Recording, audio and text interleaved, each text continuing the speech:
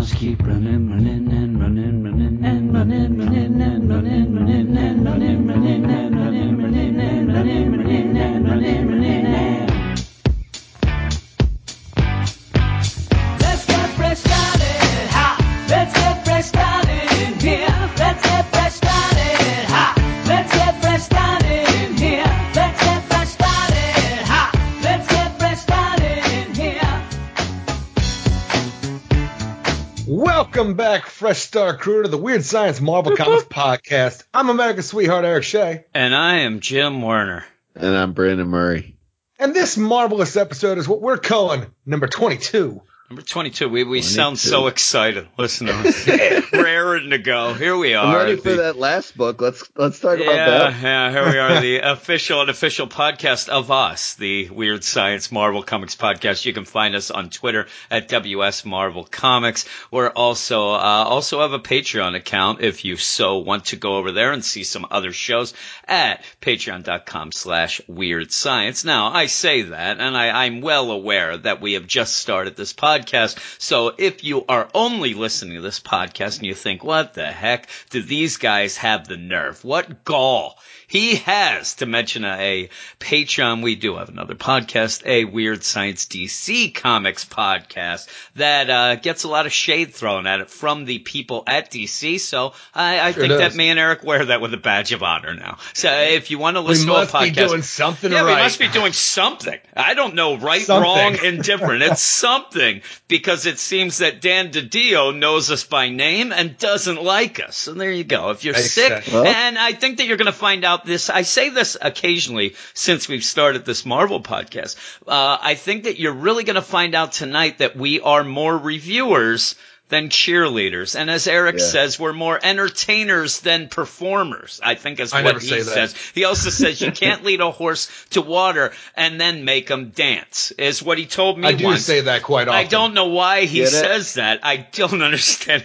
Get it? Yeah, I don't get it, actually. But yeah, tonight we have a bunch of books, including some minis that me and Brandon did earlier in the week when I did not feel good. I ended up getting done recording with Eric for the DC Comics podcast, and I think that I didn't eat anything that day. There's an amazing feat. And no, I'm saying when we did this, when me and you did it, and I drank about 20 cups of coffee. By the time I got on with Brandon, I was a little loopy. And then after me and Brandon got done, I ended up chucking. So that just shows you the level of dedication that we had. You had 8 cups of coffee that day if you drank 4, right? I don't know what the heck happened. I'm seeing double. 4 crusties is what I said afterwards. But no, I get really. That joke. So yes, I'll tell you, if we get to the mini section, if we do, I don't know if we're going to get there. This is a roller coaster ride of emotions. But when we get there,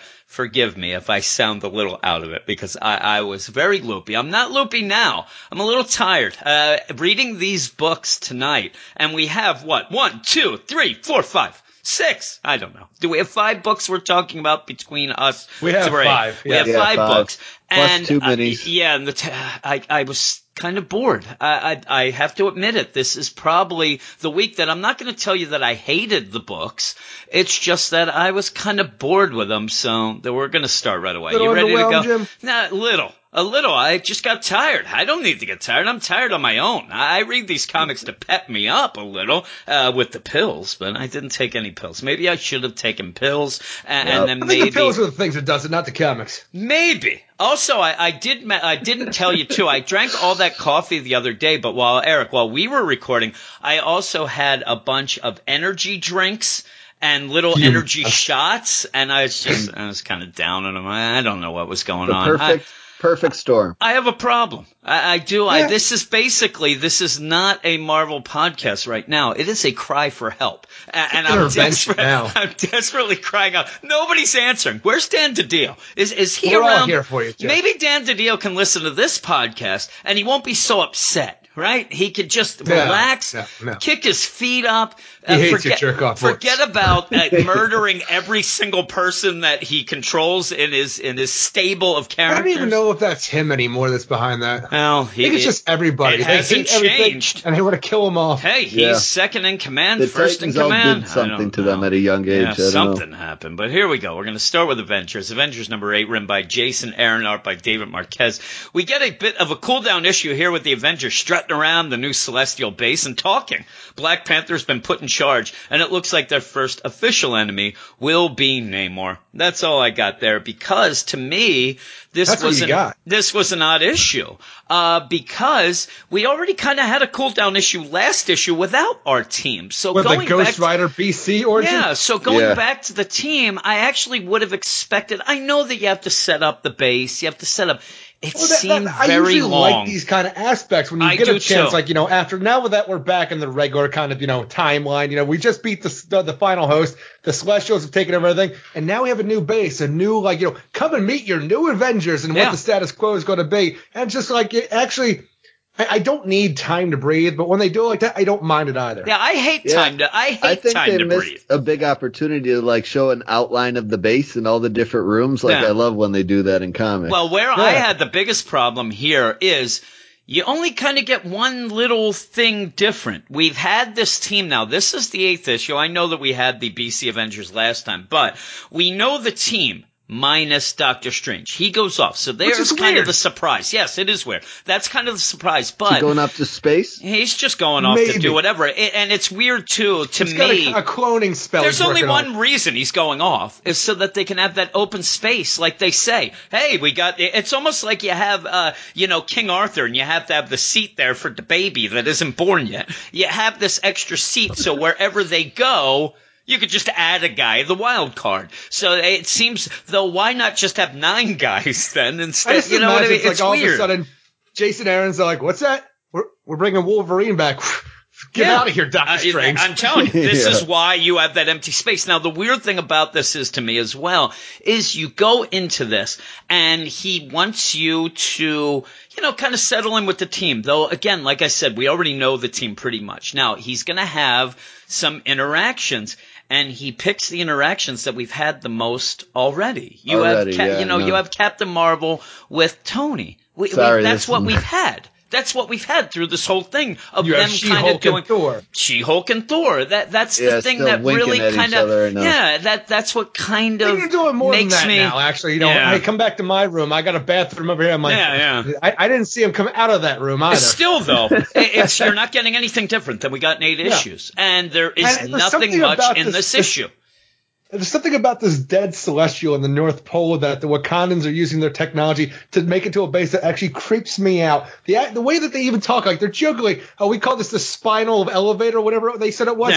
Yeah. That's more creepy than anything, Black Panther. It's funny, I don't know if we should actually have our base in this dead Celestial. And it's funny you say that. I'm with Brandon, though, because I really didn't get any sort of concept in my head about this base at all, because it's just there. It's 2 rooms. You see the conference room. And the conference room. You see some stuff. Places, and the big thing is that 2 big things. Doctor Strange is out, and in the meantime, you have Black Panther as being the leader. And it's funny, too, because they're like, listen, T'Challa, we want you to be the leader. And it's like, oh, you know what? This seems weird. You 3, you're the big 3 and whatever. And like, no. This is a new age. This is a new deal. And it kind of, to me, that makes sense, especially with how the Marvel universe is going right now.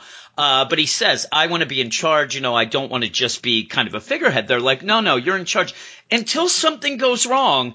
And then Tony just steps up and is like, all right, everybody, let's get out of here. And I'm like, really? Like, you just a page before said that habits are hard to break. And so it didn't really seem like that meant much anyway. And he says, listen, DC isn't going to really like it, meaning Washington, DC. They're going to be mad. And like, when aren't they mad at us? And I thought that was kind of funny. They hate everything here. They hate everything with them anyway.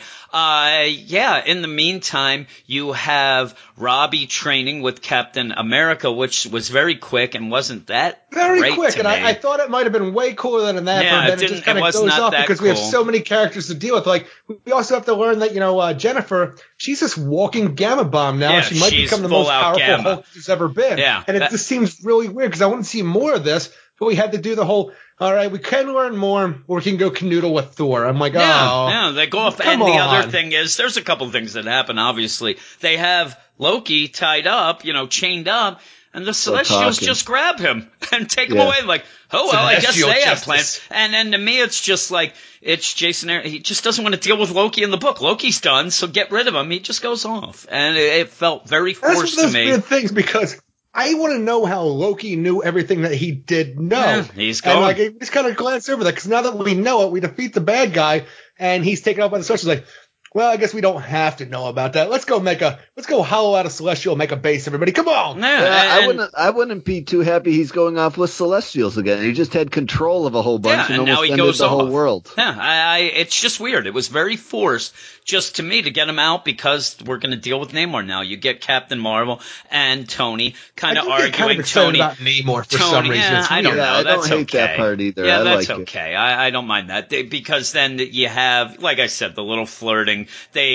Tony invites Carol to be on the team. She's like, okay, I'm in. And that's where you start seeing these Atlanteans attacking Sub and things on the South Pole. They're on the North Pole. They're in the Celestial base, so the opposite end of the world. You have a ship. They get attacked. You have a Sub, like all these Atlanteans attacking. So it's ending up with Namor. And so while this is going on, the Avengers assemble. They end up on their, at their big table talking. They have the empty seat, like I said, that they explained. Before we get to that, though, I just want to know where the HR department is in this, because, right away, I'm going to hire, Captain Marvel, but also I'm going to sexually harass her. And that just seems like a weird thing, especially, she physically attacks Tony Stark after that. I'm like, this is why we can't have nice things, Carol. Yeah. We just built this. Well, she also did put him in a coma. So I think that maybe it just keeps going back and forth. I don't know. Tony likes abusive relationships. Yes, he does. And this does not seem like a healthy team relationship going on. Yeah, and the weird thing is, though,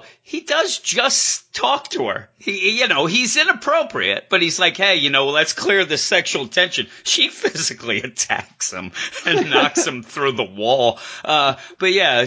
How did he survive that? I don't know. I even thought that, like, boy, he should be in trouble. But we do end then with them getting word that there's an attack in the South Pole, and it is Namor. So there's how you end it. But really, to me, this was what I think he looks cool. I like. He looks really cool. Yeah, I think that's at least we have an enemy. Yeah, it's going back. It's a big enemy, a legacy type deal. So it's cool.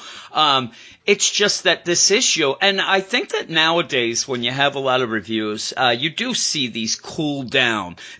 No, it's setup. That's all it is. Yeah. You don't have to name it something different. This is a setup issue. The setup issues are two things. No, because it's forced as heck. There is no reason in this for half of this issue. This issue, what we get, could have been a prelude to another issue. We see the base, but every bit of the interactions were what we had gotten in 7 other issues. It just didn't give me any more of interactions between any of the characters. And so I actually got very bored with this. And by the end, when you see Namor, I just want to get to that. So I'm excited to see Namor, but I think that this is a wasted issue, at least wasted by about 18 pages. So with that, I'm going to give the first score. I give it a 6 out of 10 because I did like the art.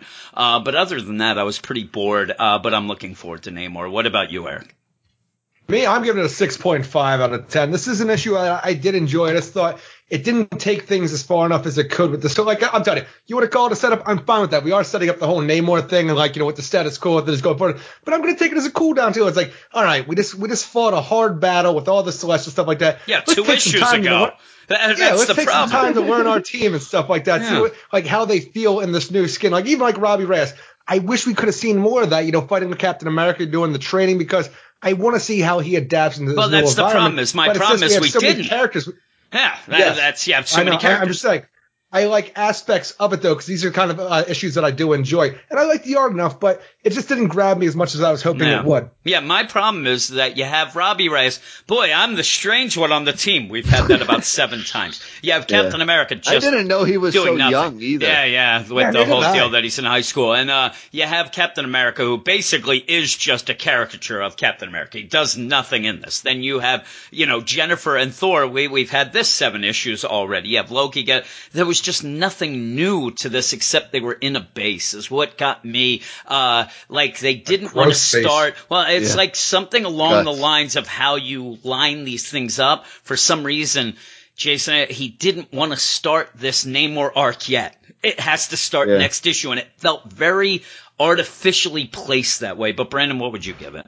Yeah, I agree with Eric. I'm going 6.5. I like the art enough, not as much as what we've been getting, even though we've had some transition issues with those previous issues. But, I don't know. The story just kind of, didn't entertain me very much. Now, I'm not really for this Tony, pushing himself on Captain Marvel stuff. It's kind of really weird after the recent history, especially. It just doesn't make any sense.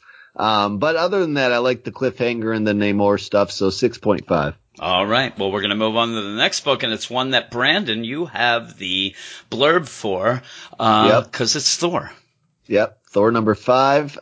We are taking a quick break from the War of Realms to visit future Thor and his adventures. Why do we have to take breaks? I don't know. It's only 4 issues into this, too. I mean, we took a break in Adventures last issue, it seemed like. Now we're taking a break here. Break week. To get back to a backup that hasn't been around for, a lot of issues now. Come on. Since 700, I think, or maybe they revisited it a little at the end of 1. Yeah. So we revisit future Thor and his adventure centered around trying to spark the universe to life again. This has led to our dear Thor into the direct path of the Phoenix Force, only this time combined with Old Man Logan.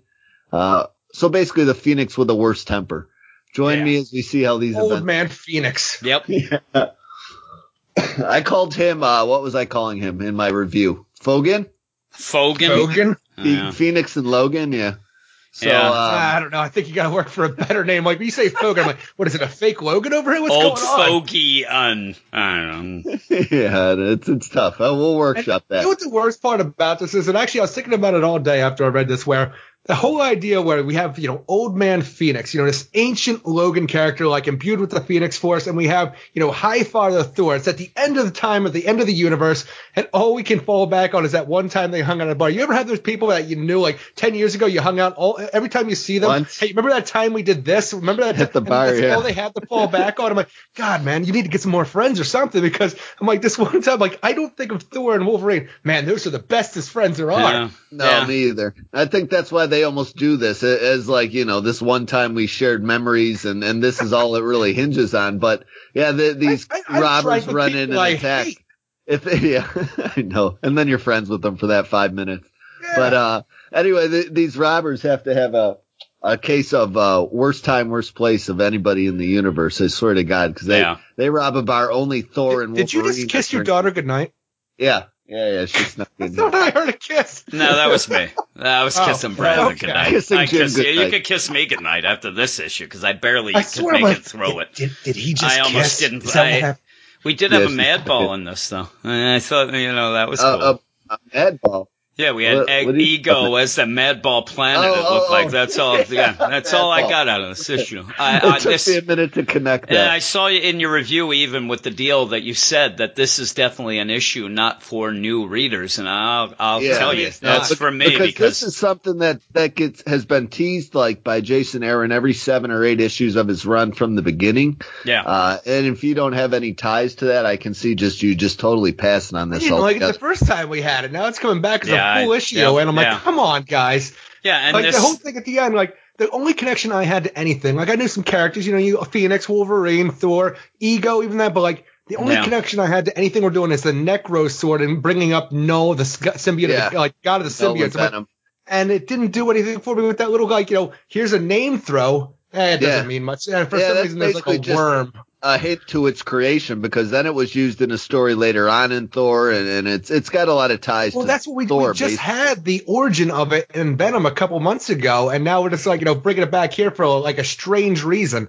Yeah. It just, this whole issue I read, and I swear to God, I had to keep kind of like, I'm not throwing water in my face, because I don't really know what's going on, and I didn't really care that much. And after that BC Avengers of the last Avengers, issue of that, getting to this, I just thought, is this a company-wide like thing to do something like this? That you just go back to these? That's the past, and this is eons. Yeah, I'm saying it's just future. The same concept, though, to me, of just getting away from your story, which I haven't been that big a fan of anyway. So when we actually liked the last issue, we liked Thor number 4, and then we go into this, and I'm like, really? This is what you get? And the whole idea of it trying to, in my mind, throw Logan in there to try to get me excited did not get me excited. And so you have them fight, and that's a weird thing where, like, we had that, the BC Ghost Rider origin in the last issue of Avengers. At least that's in the past,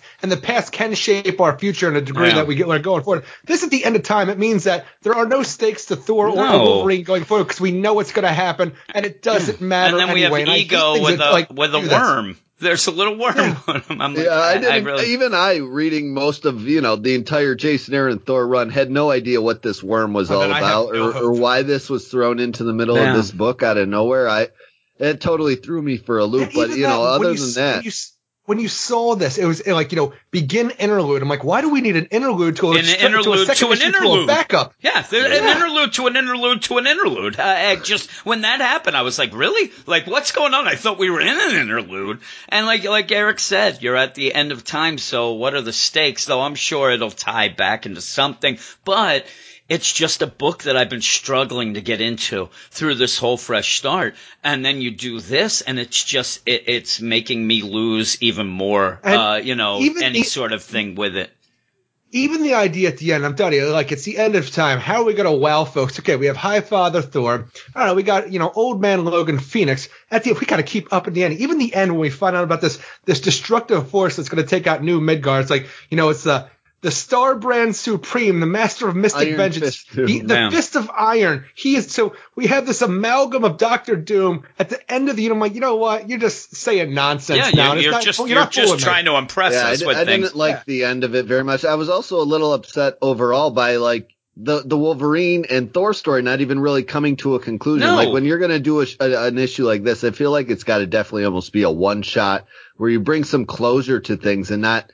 It's going to be next issue too, which is the weird thing. Like, so This is a 2-issue interlude. Yeah. That the story's going to conclude next issue on. Which you've killed my hope for the next issue. Yeah. Well, finally we were into the book, and now you do this, and it looks. I mean, here's the deal. Even if you don't like the art style, and it is a different artist doing this, it's Christian Ward, so you have that, but it's a very stylistic deal, very colorful, whatever. So I can sit there and look at it and go like, oh, okay, whatever. But there's not any real story going on, even with what's going on, even if you know what's been going on. It's just them throwing shade at each other and fighting. And it's such a weird concept, because we have the Old Man Phoenix Wolverine, who's all about destroying Midgard now that, New Midgard, because Earth was killed, and that High Father Thor has no right to bring it back, because Earth was the most dangerous planet in the cosmos. Yeah. You bring it back, you're going to get the attention of people. I'm like, why do you care? Yeah. This is New Midgard. Why do you care? He even says, like, hey, I'm a god. Dead, Logan. He I don't understand that it should be dead. I think also he just wants to die, too. He wants everything just to die. Yeah, that's what he wants more than anything. Yeah, he just wants to go down. And Thor just keeps, hey, we'll bring it back. Come on. Well, how about old times there, buddy? He just wants to die. And even so, please kill me. Galactus was just eaten by a planet, and then you go and it's Ego, and he has a worm on him. I'm like, I don't know what is going on. And then you have the daughters at the end, and I just really.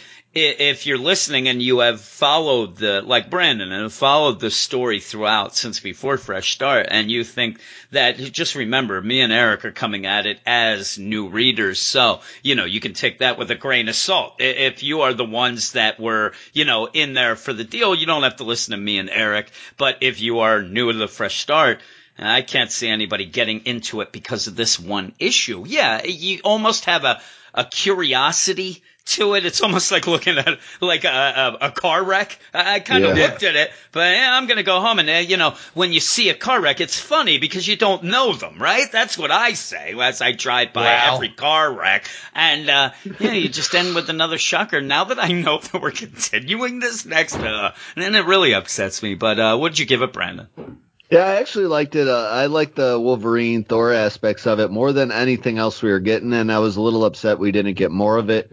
I actually liked the art break from what we were getting with I don't know what his name is, Diodato, or I forget. Del Mundo. Del Mundo, that's what it was, okay. Del Mundo. But I went with a 7. I did enjoy some of the parts of the issue, but not everything as a whole. So yeah, I think me and Eric are going to be around the same. I'm going 5.5, and that's a lot of art with that. I did enjoy the art enough, and it was pretty. It had a lot of colors, but the story itself was nothing to me. So I'm going 5.5. What about you, Eric? I'm giving this a 5 out of 10. I didn't have any fun reading this, and so actually the least, it's the thing about the new Thor series that I like the least, because you're telling a story, stick with the story. You give me an interlude, that's just kind of smacking me in the face, and it doesn't do anything for me, especially promise me a fresh start and continuing something you were doing before. And, you're taking all the stakes out of the story at hand because, hey, I know Thor's going to be okay in the end. So I'm not even a huge fan, but I'm just going to give it a 5 out of 10. And I hope we get back to the normal story, which I just got on board. I don't know if it's going to be any better, but I got on board and I wanted to see if it was able to continue it. So I hopefully get back to that pretty soon. Okay. And we're going to move on to our next book of this first section, and that is Doctor Strange number 5, written by Mark Waid, art by Jesus Saez. Doctor Strange finally gets back to Earth where Doctor Strange is waiting for him. This first arc felt so padded, and getting back to Earth with the attitude that the mysteries that Mark Waid set up to begin with might be resolved, if not just quickly, feels ridiculous, and now we are getting to deal with 2 doctors, which we just finished with Spider-Man. This is one of those books I forget about the minute that we're done with it, and this issue is no different. Yeah, I really, this issue, it's just the same thing again. It just feels padded. You had the whole deal where Doctor Strange goes off into space without his magic and then suddenly had it, and now because I thought that we were going to deal more with this weapon making and the stuff that making his own artifacts, but that seems to be set up just to make this sword that can kind of cut through reality. He's going to do it and get Kana back, and that's it. Yeah, that's it. That's all it ends up being, because he makes this sword that's actually a scalpel, and it seems to be able to cut, through reality. Yeah, well, that's what he says. And so you have that,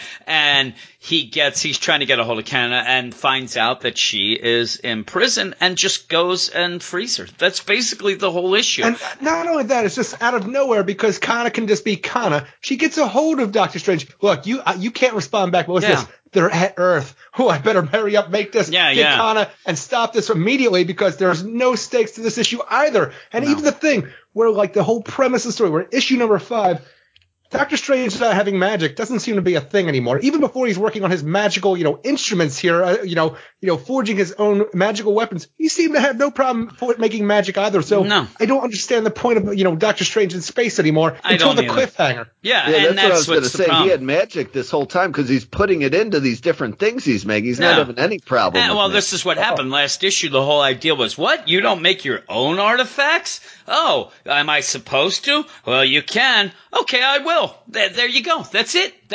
So he makes it. And then he has a sword. And I see people, even in the Slack, like, man, this is so awesome. We've never seen it. I'm like, awesome. This is boring. There's nothing. We are at issue 5. And the whole deal was in space was supposed to be something different or whatever. And it's not that we were real hip on him going to space, but it's almost like Mark Waid. Cool, it's almost like Mark Waid did not have confidence in the story enough or got bored with telling it that all of a sudden we went from issue 2 to issue 3 where suddenly he's doing magic and now doing magic and making things that he never could do before. And he has saved the Earth a bunch of times now and nobody's talking about that fact. Yeah. And so now he ends up getting kind of back and saving Earth and heading towards Earth. And we see the big twist is that through all of this, the narration has been Doctor Strange himself telling the story to Bats on Earth. To Bats, the ghost dog, to Doctor Strange. And so he comes back, and even at this point, Pat's like, hey, you keep calling the magician Stephen Strange. How is that possible? That Bats, my friend, is what I would very much like to know. I'm like, Pat, why didn't Bats mention that about 4 issues ago? Because he's been doing it all Save along. us all. Dr. Strange is an adamant storyteller. He does not like to be interrupted. Bats has been through this before. He has been told a story for so long, he didn't know what the heck was going on. He hasn't even taken poor Bats outside to the bathroom. No, the ghost dog. What's he gonna ghost poop? You're a ghost, Bats. You don't have to poop. What is he gonna drink? What's he gonna drink? Sunny D? Or is he want Sunny D? Slimer did something. Next thing, Bats is going off and eating toothpaste or something. You have this though, and even with the whole idea where he's heading back to Earth because he does hear from Ken, oh my God, they're heading to Earth with a missile. Goes, hey, stop that missile. I can't. Yes, you can. All right, and they do that. Stop the missile before it goes. Strange can do whatever he wants. He has no problems. Yeah, he has no problems whatsoever. But then he goes like, hey, he headed back to Earth, and that stuff about not knowing magic or not remembering around, he'll get back to that later. That's not for today. No, he's right. That was for yesterday, last week, 3 weeks ago. I mean, you get to this point where he goes back to see, and yes, it will probably be, a clone, an astral projection, whatever it is, we'll explain it. That doesn't mean that 5 issues were worth being in space for that. Yeah. And so with especially when you didn't even do the thing that you set out doing, say Dr. Strange doesn't have magic. That's what I'm saying. So if where you said, Eric, before we even recorded, well, they'll say it's a clone or whatever, and that's why he can't remember, that's why he couldn't do it. But that doesn't make these issues worth it. Plus, we had one issue that we were off doing Infinity Stone stuff. I mean, this has been he never had the stone. Only his astral projection had it. Like, I don't understand how that makes any sense. I'm just saying, whatever it may be. Even that bit, they actually spent that issue of the Infinity Stone, which amounted to nothing in that long thing, to actually show this weird character progression of this character with Kana, which now, because that didn't happen, will never have an effect on the stuff that we set up in these first 5 issues. That's what I'm saying. What happens at the end and kind of how this is kind of pushed at you in the other issues, it's like these 5 issues just were for nothing.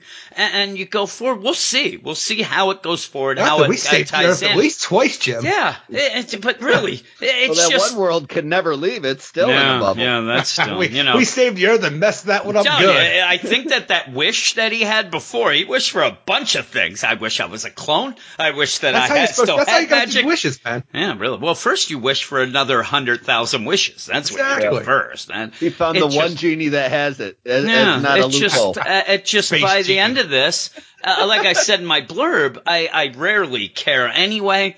I kind of was angry at the end of this, just like, really, this is what we've been dealing with. And it just, of all these books, even the ones that I haven't really enjoyed, or say the Avengers, we had that cool down setup issue.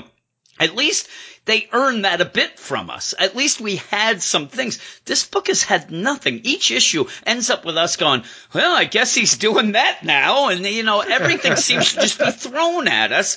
And this made it what this was like 8 things thrown at us. So by the end of this, I do like the art though. I think the art is really good. So I can't go that low. I'm still going to 5 though, and that's almost all art. And I just don't understand, because Mark Waid is a guy who, he was at DC way back, and I didn't really deal, me and Eric didn't start our deal until a couple years ago. So we weren't dealing regularly with his books, but he was one of the writers that I was excited to go and read some stuff. And I was warned a little about it, but hey, I was like, okay, we'll go. Me and Brandon started reading that Ant-Man and Wasp mini that was garbage. And so then I go to we were one issue. We were done. And then we go into this. I'm like, okay, maybe this will be, and I really, really want to like a Doctor Strange book. Minis aren't his thing. Well, all right, let's go to the Doctor Strange is one of those characters that I, going into this Marvel deal, I don't have that much a knowledge about Doctor Strange, and he's a very intriguing character to me. It's something that I thought was going to be cool, something very different. What is there over at DC? He's the Hawkman at DC. Yeah, but exactly, even so, that's what I think of. And DC though doesn't even have a character in my mind like what, Constantine, but whatever it would be. A little bit, but there's no real, like, this is something completely new.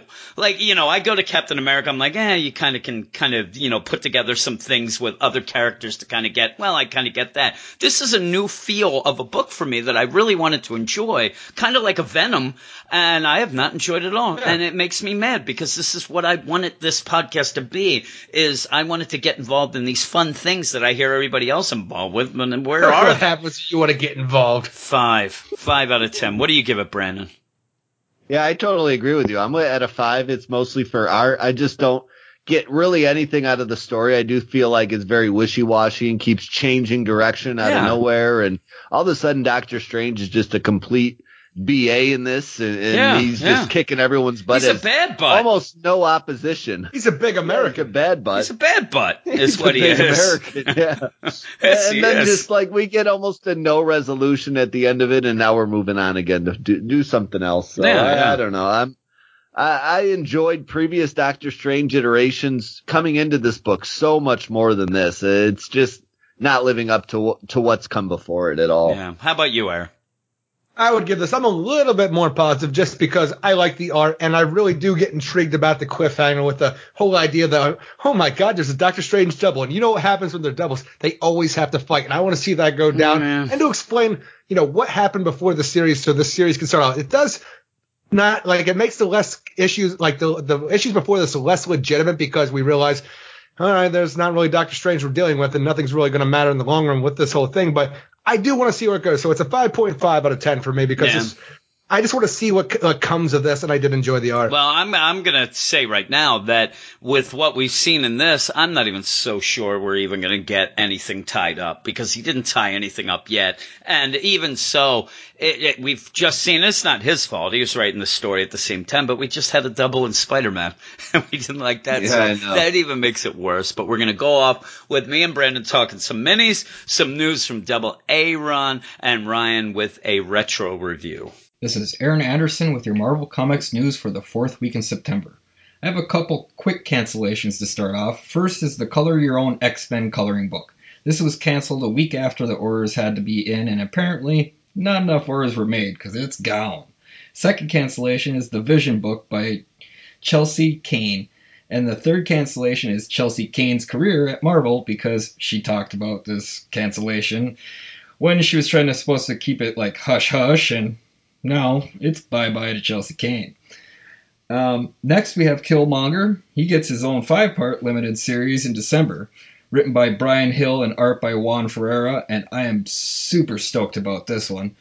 Juan Ferreira, he's the man. He's been excelling over and over. Every time he gets on a book, he's doing some new kind of panel layout or some kind of new art technique, and he just keeps getting better. And Brian Hill, he's got a lot of room to grow because he's already a really strong writer, and he hasn't been on that many books so far. So, I mean, I can't be any more happier with this announcement. Next up for new solicitation is Death of Daredevil, starting at 609 and going to 612. And personally, Daredevil died probably around issue 10 or 12 area for Soul because it's been going way downhill. And he had to get some kind of spark going, so I guess kill off the main character. Why not, He killed off Wolverine, and he stayed dead for a while, so he pretty much came out in a video and said that he's killing off Daredevil because each writer kind of leaves Daredevil in a big predicament for the next writer to have to dig out of, and he's carrying on with the biggest way you could do it by killing him off. Or, he just ran out of ideas and he's just like, I don't know, kill him. That's what I'm going with. This one is solicited going to December, and then there's no more Daredevil solicited after December, apparently. So 609 to 612, at least they keep the same artist, Phil Noto. He's going to be doing that, so that's a plus, because, I mean, the art has been jumping around in Soul's series the whole time. Up next, and finally, hot off the presses, we have Rob Liefeld. He has just announced that Marvel has been throttling back this whole time with their X-Men content, if you can believe that. Since they didn't own the movie rights, he says Marvel has not been putting out as much content as, I guess, in the 90s? I don't know. It looks said he's been throttling back for 20 years because they didn't own the movie rights. But now it's time to pump out more X-Men goodness, and which includes a huge X-Men event project just for Mr. Liefeld himself to be involved with. And that's going to be due out sometime in 2019. He wasn't really forthcoming forward on that at all, but big surprise. I mean, it's not till 2019, and it might not even happen because, you know, he's one of those image guys that sometimes can't produce. But hopefully that comes out. I have a feeling that Marvel's going to go hot and heavy in 2019 on the event books. So hold your tickets. And that's it for this week's news. Back to the guys.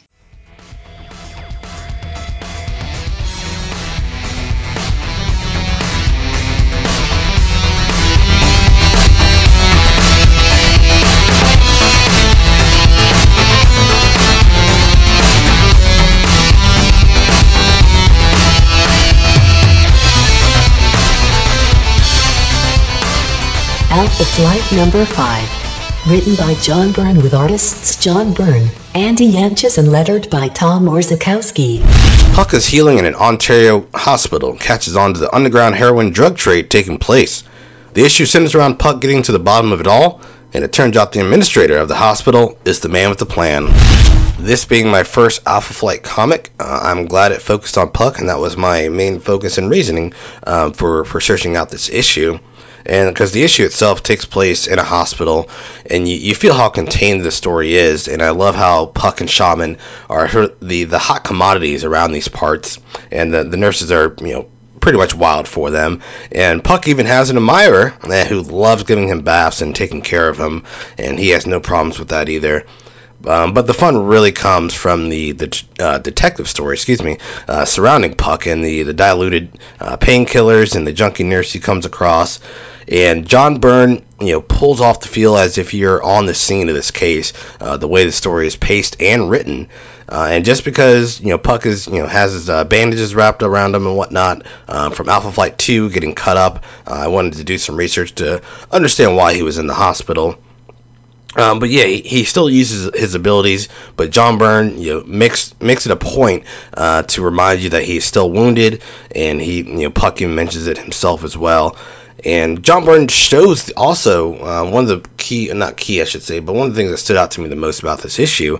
John Byrne shows the respect level that he, as a writer, has for Puck during a brawl that he has with some of the drug peddlers, calling him a derogatory term, but Puck just kindly reminds him, you know, how to show him some respect before giving him the finishing move, and, you know, jumping off the van and kicking the dude in the head. It was just perfect. So mad respect for that there. And I can't recommend this issue enough. You know, John Byrne combines a sort of PSA, a superhero, and a bringing awareness to dwarfism. And also, I'm going to touch on the art because John Byrne and also the artist, I'm blanking on the name right now. If I can pull it up real quick, it is Andy Yanchis on art as well. I'm probably butchering that last name, but great job. Some of my favorite. I'm a big fan of the 70s and 80s, early 80s team vibe. You know, it goes well with the story, I think, as well. And reading it digitally through the Marvel app, really enhances it for me as well. But yeah, also by the end, it's a reminder that the doctors are, in real life, I should say, are sometimes to blame for the opioid epidemic. But that is for a different podcast. And it's weird scoring an old book, but I'm going to anyways, because I'm going to give this a 10. I had a lot of fun reading this, and it makes me want to start from the beginning of the entire John Byrne Alpha Flight run. You know, I've heard tons and tons of people talk about it, but I just never went towards the old stuff, so to say. But I plan on doing so now with the way this story was written. And it was a one and done. We at least got Shaman in there as well, part of the Alpha Flight, because everyone else is off doing their thing while he heals. So he'll be back in the game soon, I'm sure. just by searching Uncanny Nerdverse on Google Play, iTunes, YouTube, and Podbean. You can find more content from us there. Thanks for listening.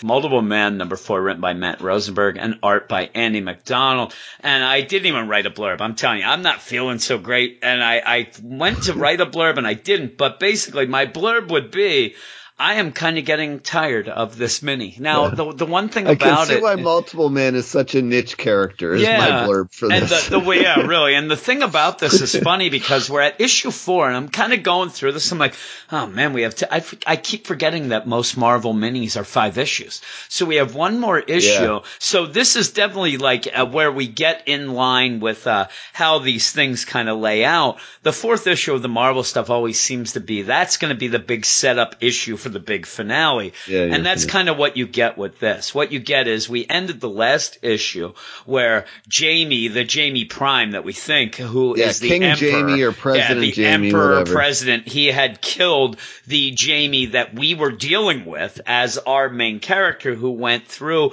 ended up there getting captured, and said to Jamie Prime, listen, you can do 2 things. You can listen to what I'm saying and kind of stop being bad, and we can kind of fix things together, or you're going to kill me, and then you're going to feel bad about it, and then you're going to fix it yourself. And he ended up killing him. He did, decapitate him. And he looked happy about it.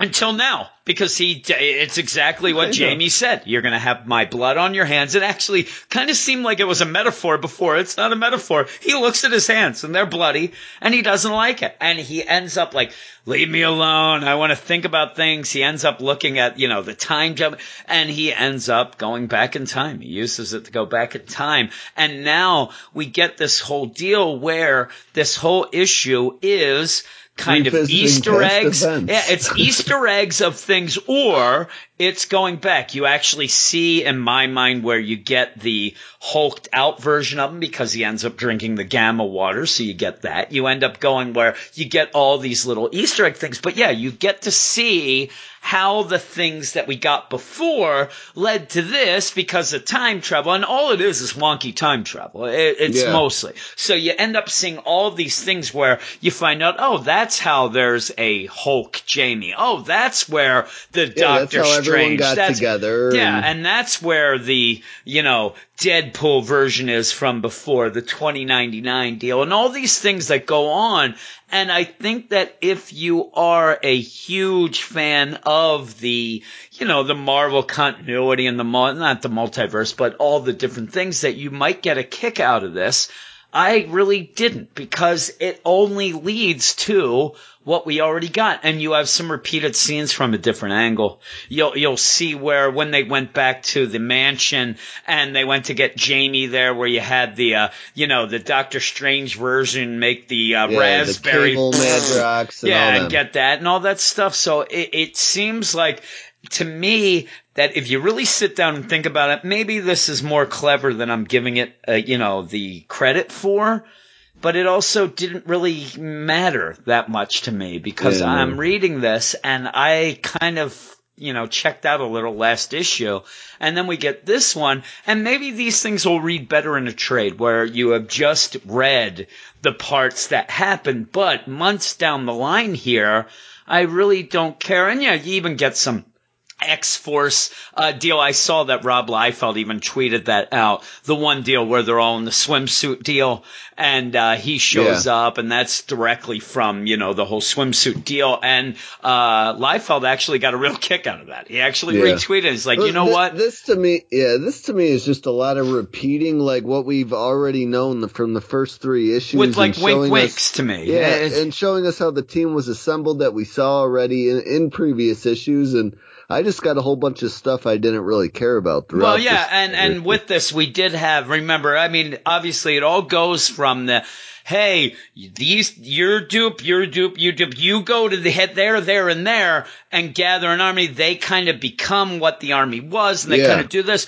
The thing is, though, like you said, by the end of it, we're just kind of there where we were before anyway. Yeah, we just saw a little more background. Beginning of issue 2. Yeah, basically. Yeah, and I don't really care that much about the, Doctor Strange Madrox or the, things like that. I really don't care. We already got them, and I didn't really care that much about them before. I thought it was kind of funny, but this is almost what you're doing to me is a series like this. It seems like Matt Rosenberg is kind of now explaining his joke.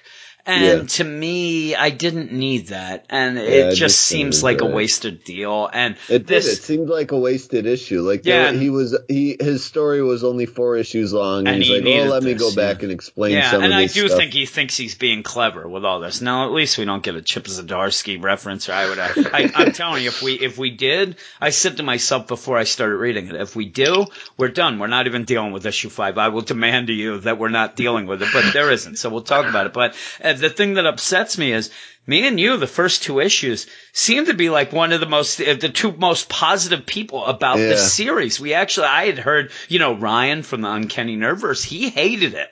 And I think that I guarantee you, this is what always happens with me. I guarantee if I message him now, he'll say, "Oh man, I'm kind of into it more." I don't think he'll ever love it. I'll have to ask him then later. But I have a feeling he might get a kick out of some of these references. But if you don't, especially like a guy like me, where I do kind of get some of them, but mainly from looking on Twitter and things like that. So me reading it, they just got the story back on track this issue and kept moving it forward and just did something different besides just kind of rehashing things we've already seen. See I would where have been they back came on board. from, Old Man Logan universe. Instead I just got repeated jokes and things I've already seen, and I just felt like I was rereading issues. Yeah. Well, what would you give it? From issues. Yeah. What would you give it? I give this a 5.5. Yeah, I think I'll go the same. Like the art a little better this issue than a previous issue, but the story just went nowhere, and I didn't have fun reading it. I missed the kick I was getting out of this series. Yeah, I actually really liked it. I thought that it was a kind of a clever deal where we see it, and I don't know, maybe it's just gone on too long. Maybe that, like you said, maybe you only had 4 issues. Maybe it was 3. It might have been the time, because right now I don't really care too much. I really don't care that much anymore. But yeah, I'll go 5.5 as well. But I did like the art as well. So we'll move on to the next one. And this is the weird one where Eric, when we were talking about all these books, because we have a ton of books this week, and as I'm going, he keeps we don't have to talk about Edge of Spider-Geddon. He keeps telling me this. And I'm like, really? We already started. I mean, we can't stop. And he's like, it doesn't really matter. And I'm like, well, it goes to Spider-Geddon then, which I thought we were talking about as well. So this might end up being the series and books that me and you talk about in place of minis, because we are having a bunch of these minis end soon. Come and do it, so it'll make sense. We can do these. But tell me about Edge of Spider-Geddon.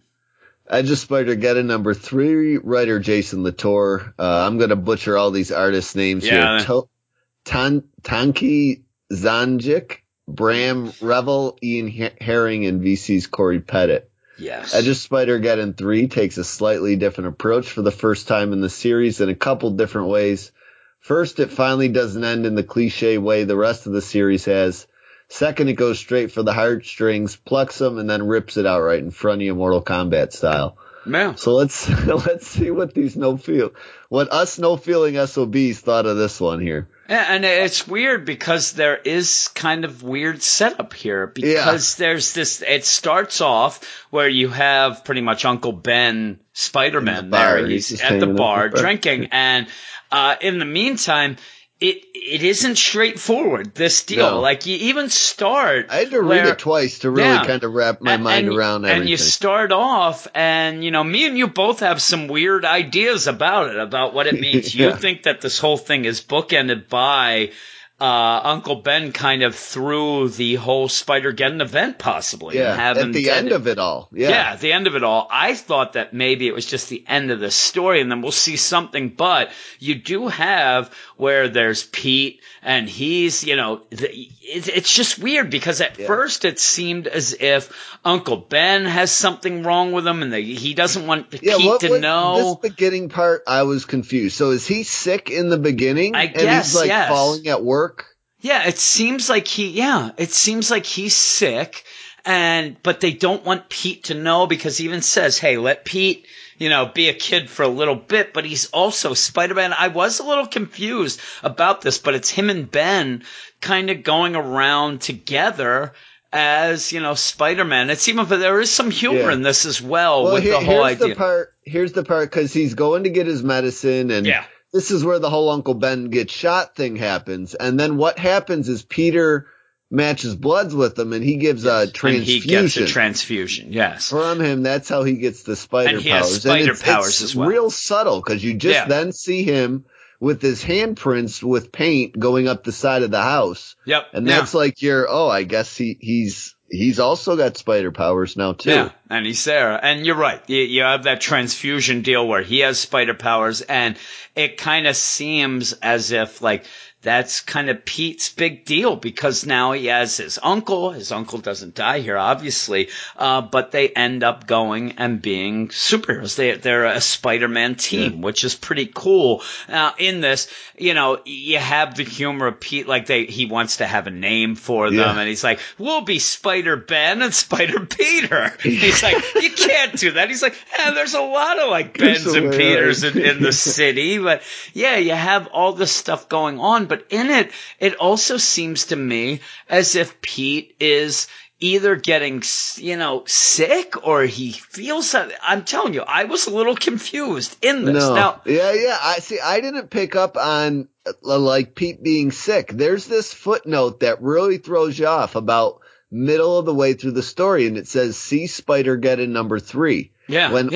When he's in the bar, and that hasn't come out yet. Yeah, and the weird thing is they say, that's true. And the weird thing, they say that I actually misread it, I think, and thought it was from the other event. And I was like, okay, well, but these are new guys. That was called Spider-Verse. Yeah, and that's the thing. I actually misread it, so I think you're right, that what this is showing you is pretty much a tragic thing that's going to happen in Spider-Geddon 3, that we think little Petey's going to die, and you have old Uncle Ben there. One of the big moments in this, though, is that as they're going, and even so, the thing, Ben has to get his medicine and his insurance. It's the big moment towards the end of the issue is so then you kind of pick up on, all right, Pete and Ben aren't together. They're separated for some reason. Yeah. And he goes to then they're at this grave site, and you're thinking, well, maybe this is Pete's grave, but that's not what happens here. This is then another story of them together, kind of their version of Kraven the Hunter. Yep. And Pete gets all pissed at Ben for almost beating him to death. That's not how we do things. Yeah, because, and also that was the thing that at the point, you have this weird deal where Aunt May keeps, she's talking Spanish. So you're like, okay, you go, and, it's just thrown out there. I didn't look it up. Did you bother looking it up? No, well, this is the thing. I don't know. It's a weird thing, because I think that in the meantime, it's kind of played out the way that we're not supposed to, because Ben himself doesn't. And so Uncle Ben doesn't know Spanish. It's so weird. And they go, and he ends up beating the living crap out of the deal, Kraven, because Kraven is telling him in Spanish, hey, I'm here trying to protect my deal, and, Oscorp this and that.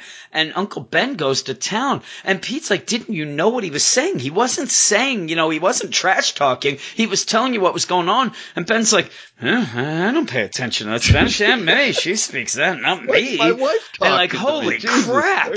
But there's I thought he was just telling me dinner's ready. Yeah, really. I'm telling you, and it kind of goes with that. Now, while this is all going on, you do have Uncle Ben sitting there, and he is, drinking at a bar. He has nowhere to go either. They even say, you want to live in the back room? You can? No. I don't think so. He's there, and the weirdest thing too, he's just there to charge his phone, because it seems the only reason is because he has a picture of Pete.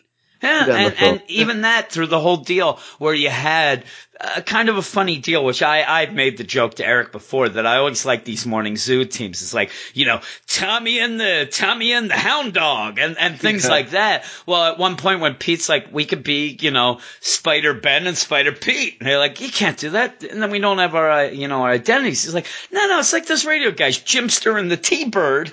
And at the end, you see that where on the, on the phone, that's what it says, Jimster and the T-Bird. It's little Pete. But I think you're right. Pete must die in Spider-Geddon 3. And it's a weird deal where it's a hell of a spoiler, but it must be the way they want to tell the story. That's why I told you, I'm like, I think this is really making me sad here. Yeah, it is kind of sad. But again, it's kind of I don't know how to even say it. It's kind of a neat issue that's different. I'll give it fully the different deal, but it is confusing, and it is. It may be a little more confusing than it needs to be, but also it might also be one of those things that once we read Spider-Geddon 3, it may make more sense. So my score may go up, but at this point, I found it very confusing. And then you have some panels that are all red when they're in their graveyard. And what does that? And there's a lot of stuff that you sit there reading and like, what does that mean? Also, I'll tell you, you do have that little see Spider-Geddon 3, but you don't. There's no hand holding at any point in this with like, this is before and this is later and this is here. This is that. And they never even actually spell out that little Petey's dead. Like no. And that it's so kind of odd me filling in the this. blanks in, but I think that I'm pretty sure that's what happened. And especially at the beginning, or is it that maybe I don't know, because Spider-Geddon 3 is so far in, I was going to say, maybe it's that he just doesn't know that Pete's been taken. And it's also weird, we never see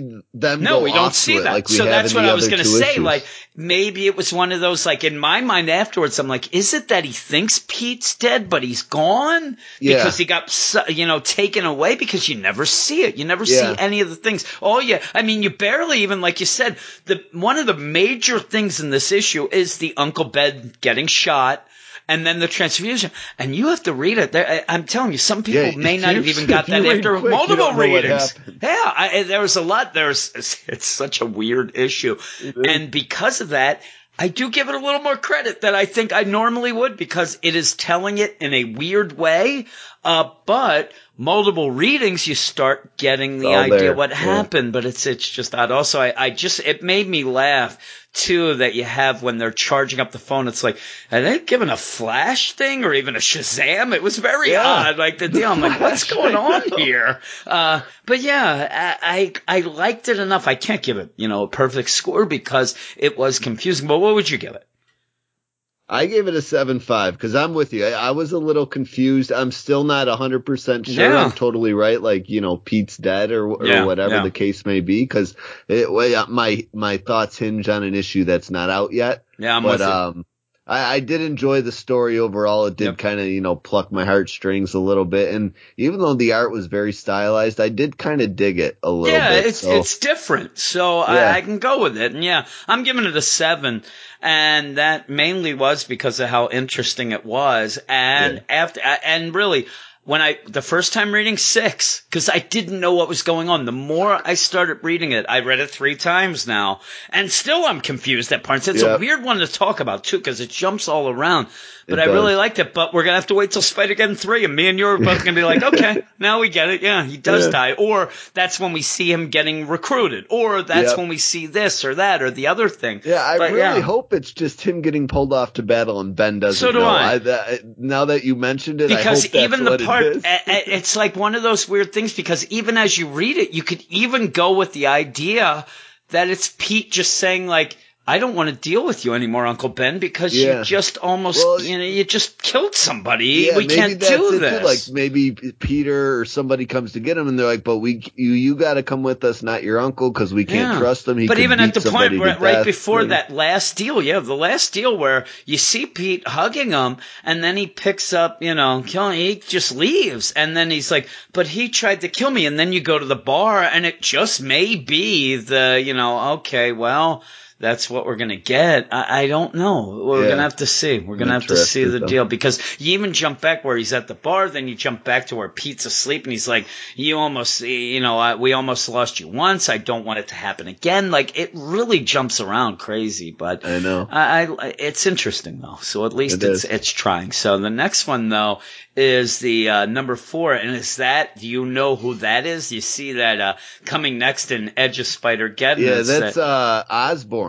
Okay, so that's Osborn Spider-Man. All right, so there we go. And is that Is that all we know all of? Because we'll have that, and then we go to Spider-Geddon Zero. And then it's the Doc Ock one, and then a Zero issue for Spider-Geddon. All right. We get into it all. At least we're still kind of involved in it, and we like it. Eric's bailed. I don't know if he'll read this. I think he'd hate this. He does not like stuff like this. This is not an Eric issue. No. I bet you Eric would have given it a 4. I'll have to see if he reads it. I'll report on it and tell you what he would give it. But yeah, I don't think that he'd be into this at all. I think next issue, though, it might grab him a little bit. All right, we're back, and we're going to finish up with 2 books. The first, I believe, one Eric L. Shea has the blurb for. Is that true? Is that true, Eric? Am I right? That's true. That is very, very true. It's very true. Immortal Hulk, number 6, written by Al Ewing with art by Lee Garbett, Paul Mounts, and Corey Pettit. After the tussle with Sasquatch last issue, where the Hulk not only absorbed the gamma energy from Walter Langkowski, but possibly the entity of his father as well, it doesn't seem like Bruce Banner is going to take any chances. So even though the nighttime is the Hulk's time, he's keeping the monster at bay. Too bad that the Avengers are going to bring it out of him.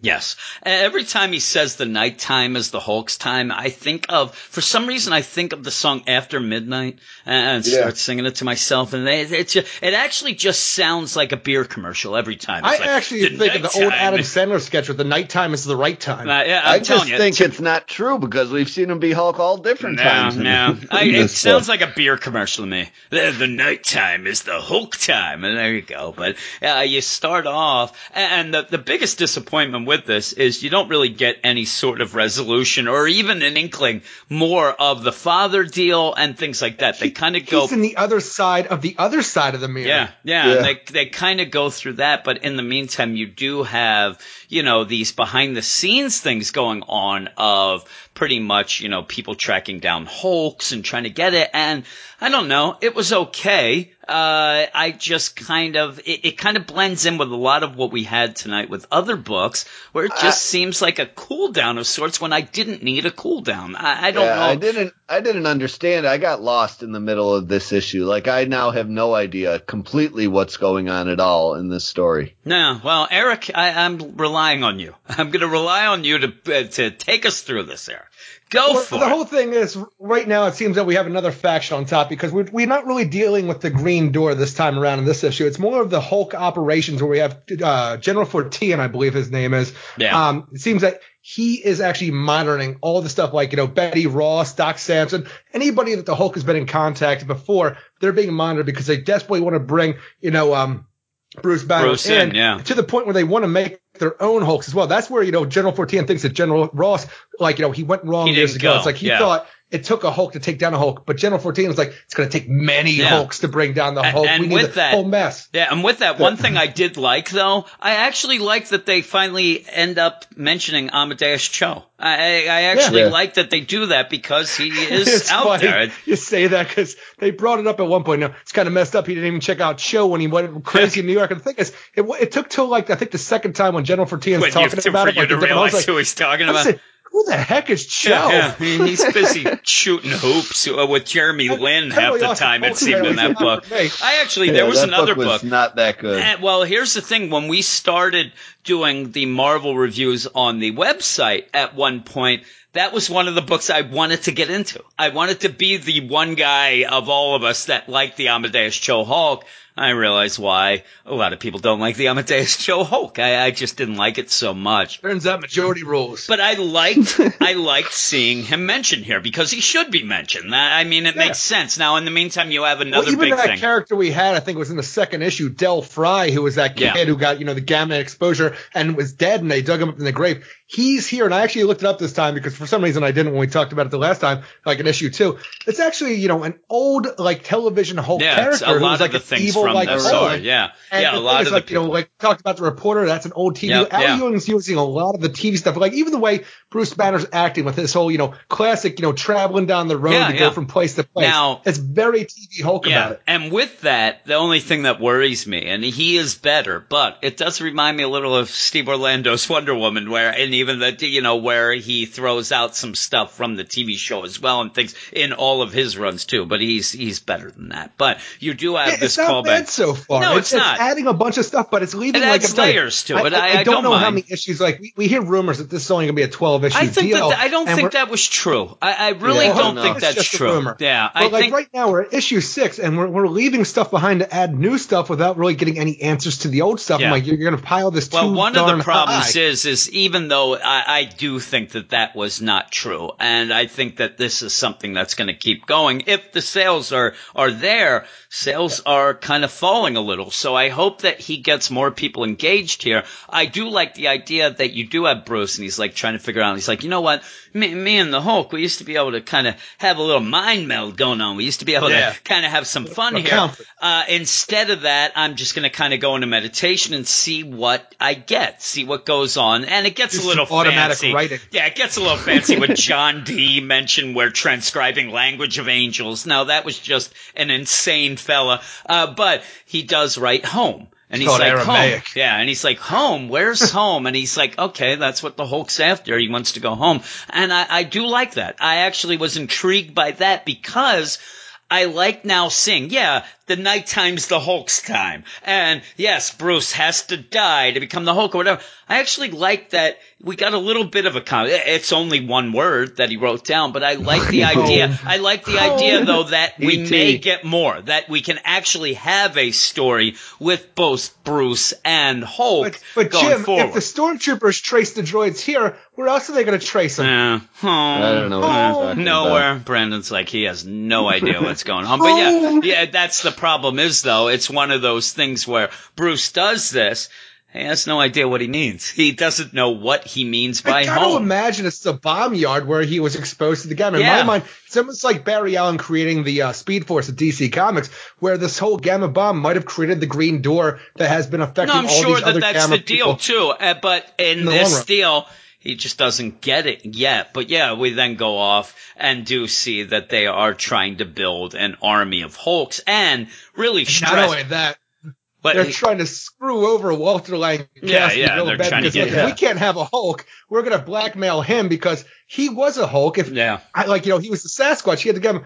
If he doesn't have that no more, he's going to jail for murdering all those people. I don't care if he's saying it was Sasquatch that did it. It wasn't me. He did that to himself. Yeah. That's on him. So if he doesn't help us get a Hulk, that boy's going to jail. Yeah, and with that too. Lethal injection. Yeah, they're putting him to death. Now, in the meantime, you also get that whole deal where it is, I wouldn't say it's forced, but you get that like, oh my God, you're supposed to pay attention here, where they're trying to clone these Hulks and try to do this. They're pretty much torturing every subject that they have, and they do not care if they are happy, sad, in pain, whatever. It's the bottom line. The bottom line is we need to get this going, and we don't care about these people. And you have that one scientist. Line, if I don't have big, green, and mean, I don't care. Well, you have that one scientist who's, it's pretty much spelled out that she is going to end up helping. You can only see Bruce Banner going there as Hulk and this one lady kind of helping and all of that. But in the meantime, Walter's there and Carol's like, we're going to have to figure this out. We got to go and get Bruce Banner.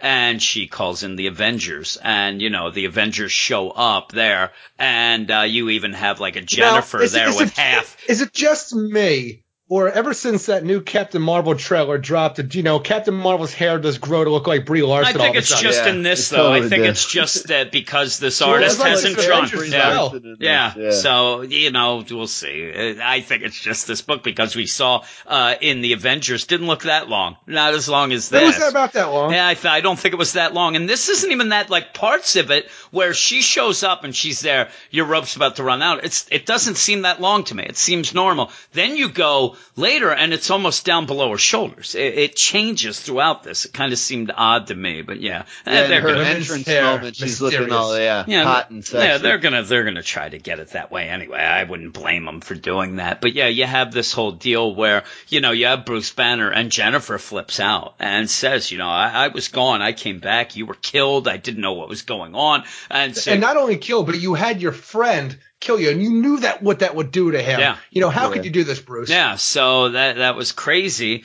And, you know, you have Thor there, you know, they'll lend a hand because they're lovers. But yeah, at the end, it's just like, hey, we know Hulk's time's the nighttime. You know, you keep getting then. We know that you have to die to become Hulk, and that's where he says the line with a twist. That's my secret, Captain. And I hate it. I'm already dead.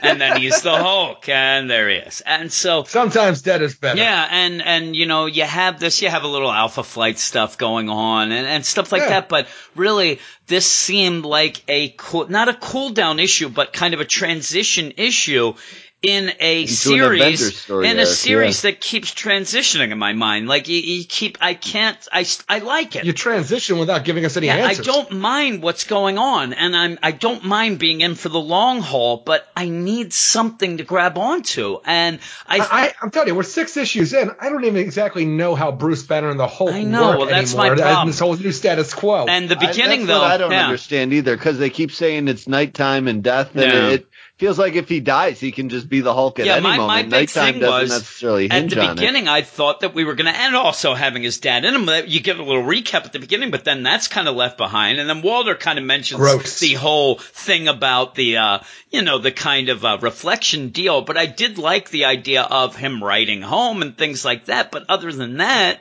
it's just more of the, long run story here that the problem is some people don't want to be in for the long haul like this, and you're going to lose some people, though I still think that Hulk fans are really liking this because it is, it's a more serious thing to them, and they're into it. I just am kind of... Well, they just went through 2 years of Amadeus Chow. That's it, yeah. I'm kind of like, it's like a seesaw here. At one time, I think I'm really into it, and then all of a sudden I'm not, and I'm just kind of in the middle on the fence, and I could go either way with whatever goes on, but this issue kind of made me just sit on the fence some more. I don't mind it. I like some of the concepts. I like the idea that they're trying to make a Hulk army type deal. That seems very intriguing. But other than that, I really just kind of am along for the ride. So I'm going to give it a 6.5. I could go up to a 6.8. I can't go to a 7. I like the art. I just need some answers and where we're going with this, and I just don't see it yet. How about you, Eric? I would give it a 6.5 as well. I enjoyed the art and I like the added stuff. My biggest concern is that we're going to keep, I said before, with the last book we talked about, we're going to keep piling stuff up, and we're never going to really, did I say the last one? I think I just said it earlier in this review. We're going to keep piling stuff up. I know I said it. That's what I'm getting at. We're going to keep piling stuff up and not really cover all the stuff that he's already thrown out there. And I'm really afraid of that. But right now, we're adding the Avengers to things. That's a place that I think this book could become a lot of fun. And plus the whole idea where we have this, the Hulk command going after with General Fortean. Yeah. These are all concepts that I really want to see more of. I'm just afraid that we're going to stop that at one point, and it's just all going to go back to have this father inside of him. That's just going to be very upsetting. Yeah. And before we get the Brandon score, I agree. And that's the problem is there, I can pick and choose some of the things that I like. And I think that Al Ewing will get back to all of it. That's the problem. Some of it I don't really enjoy, and some of it I'm confused at. The reporter and I could do without. Yeah, so there's some things that I wish that, I know the long form story. I get it. I get the whole deal, but you kind of have to give new readers, and you have to give, the people who love this that are Hulk fans and getting mad at us right now, you have to realize that these books can make new Hulk fans. Whether or not you want more people on that Hulk bus with you, the Hulk trolley, I would want that. I would want more people to get in, and he's making it hard. He is really making it hard to get people to like it, mainly because even in this issue, you don't get a lot of Bruce Banner or Hulk. Again, you get these other things that are interesting, but I need to know more about Hulk and the Bruce Banner combo there, like Eric said. But Brandon, what do you give it? Yeah, I agree with both you guys. I'm going 6.5. I like the art better this issue, and I like where we're headed, maybe possibly versus the Avengers type thing. Yeah. But I would prefer to leave, the reporter behind and some of this Green Door stuff, bring a close.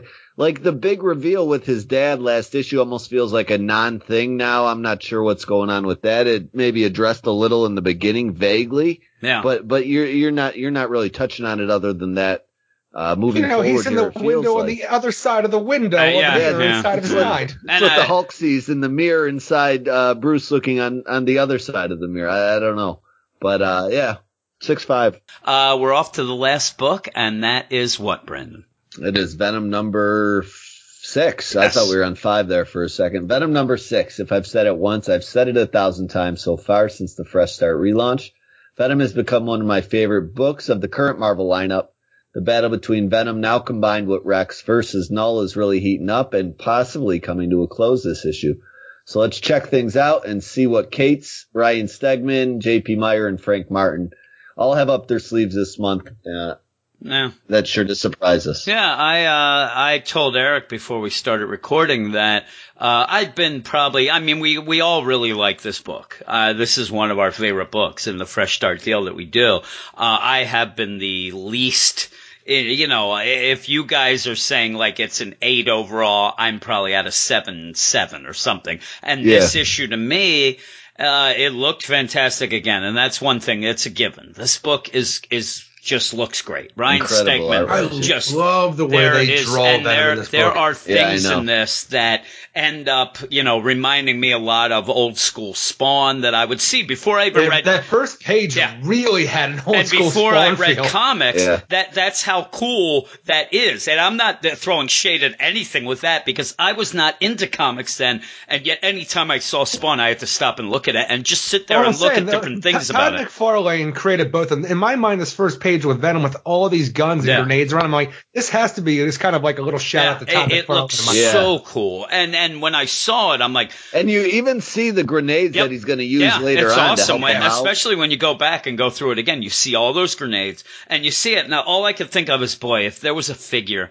of just that exact there. I mean, even with the knife that's there with kind of the Venom symbiote there thing. I had a very similar Spawn figure back when I was younger. It is so cool. Now, in the meantime, it's funny to call this a cool down issue to me because it's balls to the wall action. I mean, it is some great looking action really feels and things. Like kind of a finale, but a little less than what a finale It is a showdown, but there's not much going on. And to me, and that's actually the weirdest thing about it because when I got this, I actually usually read the books in alphabetical order because I'm weird like that. So this is the last book that I read for this evening. It's the last I read. And too. Going in, I felt kind of like, it's been a lackluster week for me. Not the books haven't been hitting as much as I want, but I usually can rely on Venom. And through the majority of this issue where we just have the, regular fight with the Grendel and then Null himself, I'm like, that's ho-hum. It's not until the end when we start to have the interactions with the symbiote, Eddie's symbiote itself, where you start getting this real feeling that actually really put up to like my feelings for the books. But it took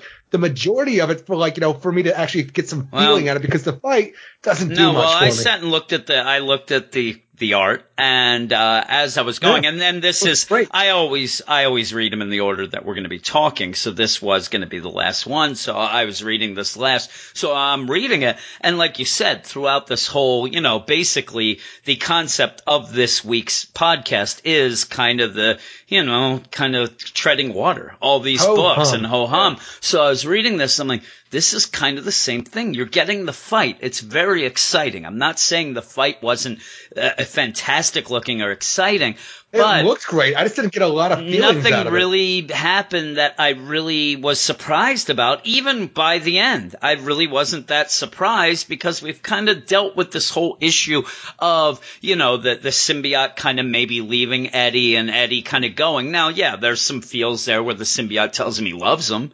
And you get that and the whole thing with the burning and he looks like he's going to die and the symbiote. But all in all, I kind of just was like, okay, this for what this series has been and how cool it's been and all this as a, like I said, balls to the wall action issue kind of just felt like, let's get this done and then we'll move on to something even cooler because he's based pretty much this run is every issue seems to be something to really impress people with, the symbiote, how it's come about, Rex, all that. Even the Rex part at the beginning, you have him there and he's like, hey, we're going to do that. I know, Rex, just shut up, let's get together, and they go off. And even when Grendel shows up, it just seemed a little lackluster to me overall. I actually like in the beginning how they set up the relationship between like Rex and Venom and how they're working together. I enjoyed that part a little bit, where Rex's bubbles are different. And I just, by the time Grendel came, it seemed very kind of, I don't know. It didn't hit the way I thought it would be for this big bad that is the god, and just how it came about. I felt like at the end, it's like, okay, we've had the Grendel flying around causing a bunch of havoc for a long time.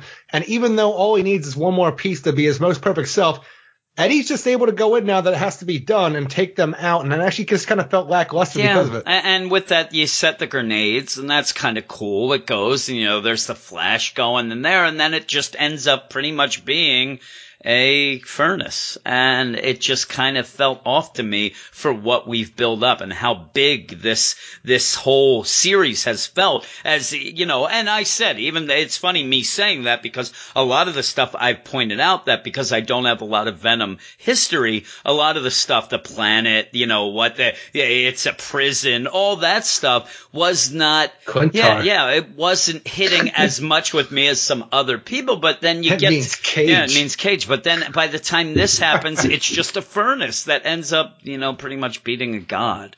And it just felt a little, lackluster by the end. Well, just God, I'm telling you, he's very flip-flop, because at one point when Eddie got a really good hit on him with his weapon and stuff like that, he's like, no human ever could host, you are a god? And he gets his footing back. I am your god. I'm like, man, you were just completely crying a minute ago. Get out of here. And so maybe that was a little like wink, like maybe he wasn't as big as we thought. But even with the idea, even with the idea that he got old, this kind of went back to the all day. I'll even throw in Venom into this, of all these issues we've had, for it to kind of do this, and then it ends with the end. I was like, what happened here? It's the end. But it kind of, I don't know. Is there anything else to talk about? I'm saying at the end, though, when we have, we throw Nolan to this furnace and stuff like that, and Eddie needs to hold the key, like the door shut. But the fire, it's too much for the symbiote to do it. Man. And he still merges with Eddie to help turn off his pain receptor so Eddie can do it, but it's also hurting him in the process. And this whole kind of ending where they're talking to each other about, I can't do this, but Eddie, and I'll do it anyway. And then he ends up, the symbiote seems at the end to actually die because of all this. I'm like, I actually felt something for this. I'm like, why am I caring about some symbiote ooze that, even I haven't read about in a long time, besides for this whole thing? Like, this actually really picked up my score, because the battle with No didn't do much for me, even though I love the art and, a lot of everything looked great on the page. It's just kind of felt like a lackluster ending. But this whole thing between the symbiote and Eddie, which really I'm into this book for primarily, it really worked for me by the end. Yeah, we've seen him we thought he died before. It didn't really do anything for me, even that ending. And then I kept thinking, like, boy, we saw the symbiote survive an atomic freaking bomb, and now a furnace is killing the god of symbiotes, and that kind of threw me off a little as well. Yeah, I don't like that Venom. That kind of threw me off a little, that a furnace did it, and, he kind of fought it off. But by the end, maybe it's just my non-connection to Venom. They did say it was a hot butt furnace. Hot butt furnace, yeah. He said it's like going into the sun. But even then, like, the symbiote going and looking like it really didn't get me anywhere. And all of a sudden they're in this furnace deal. So I don't know. I'm telling you, I don't know if he's exaggerating. Man, this furnace is going to get as hot as the sun. I don't know who built that. So you get some Asgardian furnace down here? Brandon said hot butt. But by the end, I think to me, where this is this big finale, I think that this was the downer issue. I thought it was the worst issue of this series, though still the worst issue of this series is better than a lot of the stuff we've been dealing with. Exactly. But I can't give it that high a marks, but we'll go with Brandon's score first. Yeah, I see. I liked it a touch more than you guys. I think overall, I really liked the closure to the story. I did think kind of Null was a little wimpy in the end of it.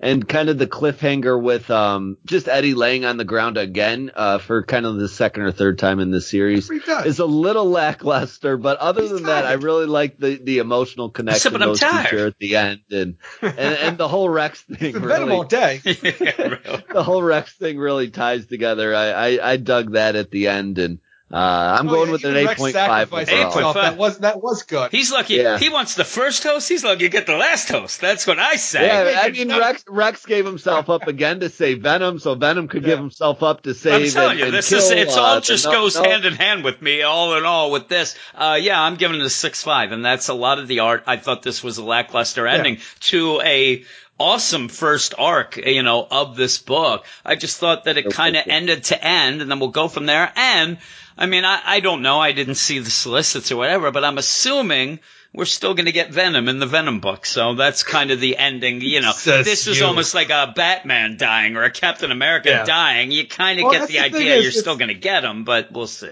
It's such a weird thing because I don't think that, say the symbiote survives or we get a new symbiote. I don't know how it's going to work. So like you said, I haven't looked ahead, but I don't see Eddie getting better from this terrible, terrible burn victim that he's become from this. I don't know. Is there a possibility that this just leads to him just becoming one with the symbiote so you don't even have kind of while he heals or something? I don't know because it looks horrific. It's just weird because we saw him get fixed when he had a hole through his chest before. So it's a possibility. There's one line here where I thought, Eddie, it's gone too far. I can't fix what this is doing to you. Yeah. So I'm like, all right, well, that's gross then. I was really looking forward to you being able to fix this. Yeah. But no, going to be a burn victim. Yeah, burn victim. Even though half of his clothes didn't burn, so I don't think it's that bad. But it was bad butt. Just his backside. It was bad butt, I hear Brandon said. What do you give it, Eric?